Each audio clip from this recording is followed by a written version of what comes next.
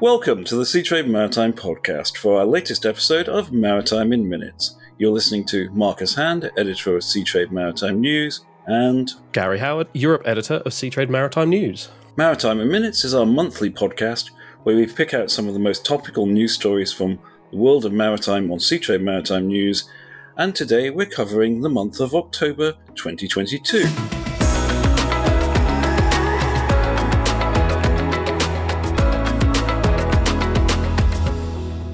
October has seen quite a mix of stories, with maritime proving as usual. You should expect the unexpected.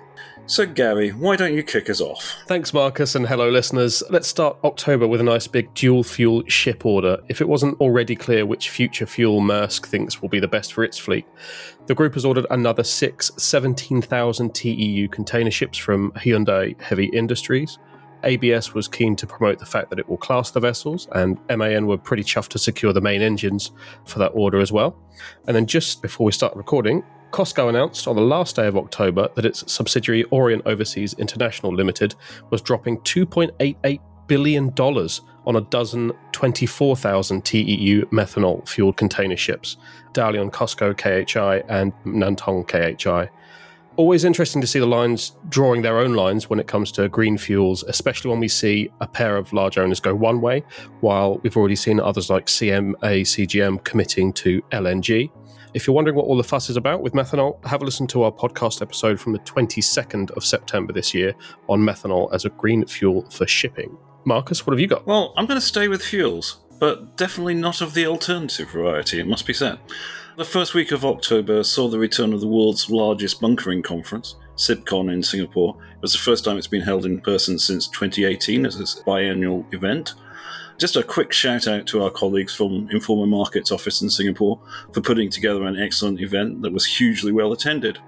Now, while we spend an awful lot of time reporting on future fuels and alternative fuels such as methanol, the reality is that to date these make up a tiny portion of the fuels market. What might surprise listeners, though, now we're nearly 3 years into IMO 2020 and the 0.5% sulfur cap regulation, is just how much high sulfur heavy fuel oil, or HFO, continues to be sold and used by the industry. By fitting exhaust gas cleaning systems, better known as scrubbers, ship owners and operators can continue to use HFO. With what one speaker at SIBCON described as crazy price spreads between HFO and very low sulfur fuel oil, in the regions of $300 per tonne in Singapore at the time of SIBCON, both demand for HFO and scrubber installations have been on the rise. I was surprised to learn, though, that HFO in recent months has accounted for nearly 30% of all bunkers sold in Singapore, which is the world's largest bunkering port, up from 25%, which is still a significant number. And this is just because the economic benefits are such for a vessel that has a scrubber fitted. So anyone who thought the market for high sulfur fuel oil would be dead post-IMO 2020 has proven sorely mistaken.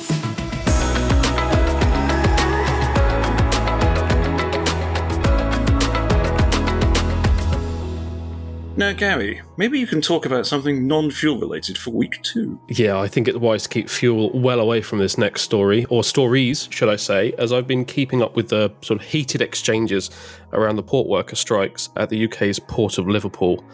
Strikes have affected container operations at the port and are centred around pay dispute, as you might expect, with workers and their union rejecting a series of below-inflation pay offers.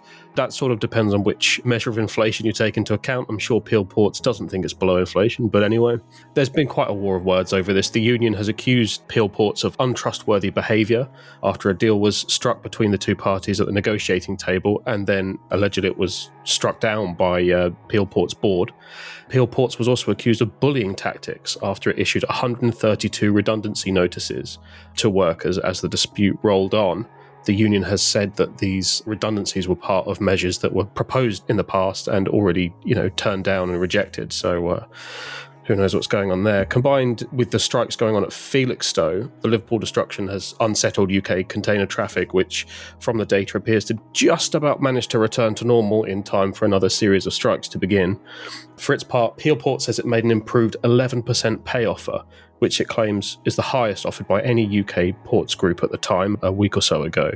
The company even went so far as to post the full details of the pay offer on its website, including a breakdown by roles at the port and the component pieces of the increase that the offer is.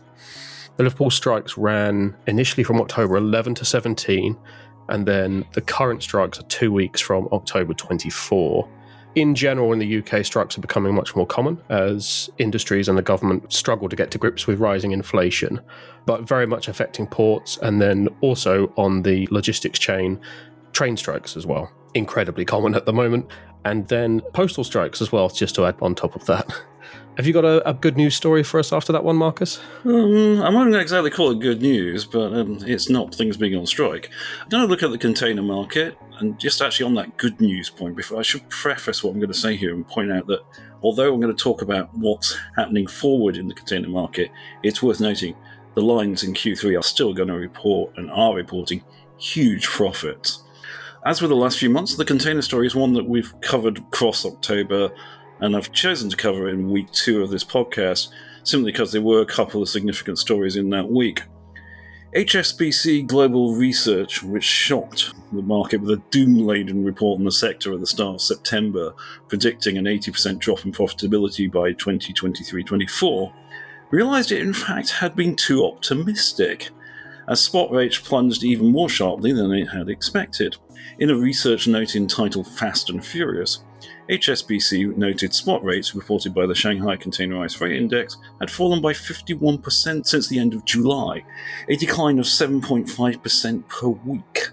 As a result, it brought forward its forecast of a trough in rates to mid-2023 from 2024 previously. Meanwhile, in a separate story, MSC, the world's largest container line, which rarely comments on the markets, saw its CEO Soren Toft take to social media to say that the market was now, quote-unquote, normalising, and there would no doubt be some difficult quarters ahead. You can read these stories and more on Seatrade Maritime News. There are links in the show notes. And also check out a recent episode of the Seatrade Maritime podcast with Adam Kent, Managing Director of Maritime Strategies International, commenting on the outlook not just for containers, but also the dry bulk and tanker sectors.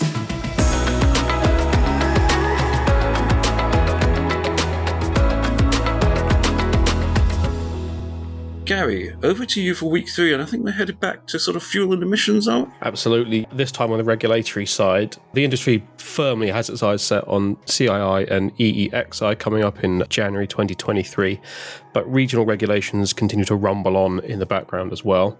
The Fuel EU regulation is making its way through the numerous steps of the EU's bureaucracy. The latest milestone in week 3 was its passing through the European Parliament, which took the opportunity to propose an increase in the scope of emission cuts within the regulation. Essentially, there's a series of target reductions attached to a deadline. The Parliament proposed a 2% greenhouse gas intensity reduction target for 2025, when previously there was no 2025 target. And then it's also proposed 20% by 2035 and 80% by 2050, which are both tighter than the previous regulations, although NGOs have been quick to point out that 80% reduction by 2050 does not add up to net zero emissions by 2050. So some questions to be answered there. This is definitely one to keep an eye on as the regulation matures and comes closer to entering into force. Perhaps time to start lining up your regulatory solutions, whether in-house or external, if you're trading into or out of the EU.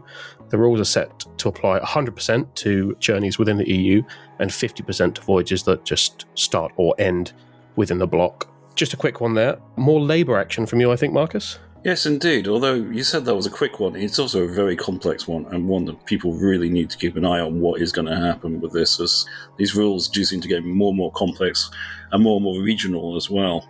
Yes, indeed, I'm coming back to labour action. Port strikes, but this time in South Africa. Transnet, which operates both major ports and South Africa's freight rail network, in week 3 of the month reached agreement for a new pay deal with the largest of 2 unions that have been on strike. This was the United Transport of Allied Trade Union, and that strike had seen them declare force majeure on its port operations. What struck me about this story, though, was whether the strike could have been avoided if the employer had started from a more reasonable position. Transnet's original offer for 3 years equated to just 1.5% pay increase per annum.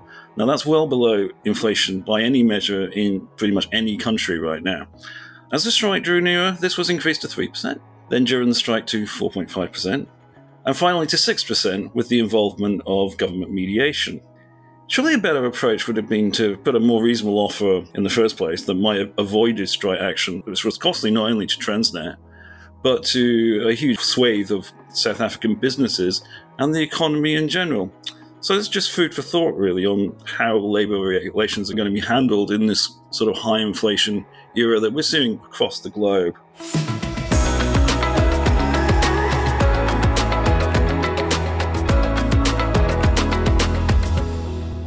Gary, on to you for week 4 and another ongoing story. Ongoing indeed, and one of those stories that you sort of write with a heavy heart. I've been following the Black Sea Grain Initiative since its inception and doing my best on Seatrade Maritime News to promote its various milestones over the past few months that it's been in operation. The initiative is an agreement brokered by Turkey and the UN to enable the export of Ukraine's grains and foodstuffs through its seaports, which are essentially blocked by the ongoing war with Russia. Before this came in, there were some exports through the river ports, but really quite insignificant compared to the volumes that you can get on a decent-sized ocean-going dry bulk ship.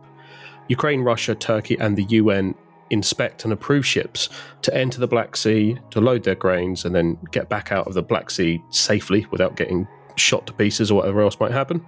Each of the nations involved coordinate with their militaries as well, just to ensure that the militaries know which ships have been approved and are safe on a humanitarian corridor that's been established in the sea, much like the ones we've seen on land for getting evacuees out of cities under siege.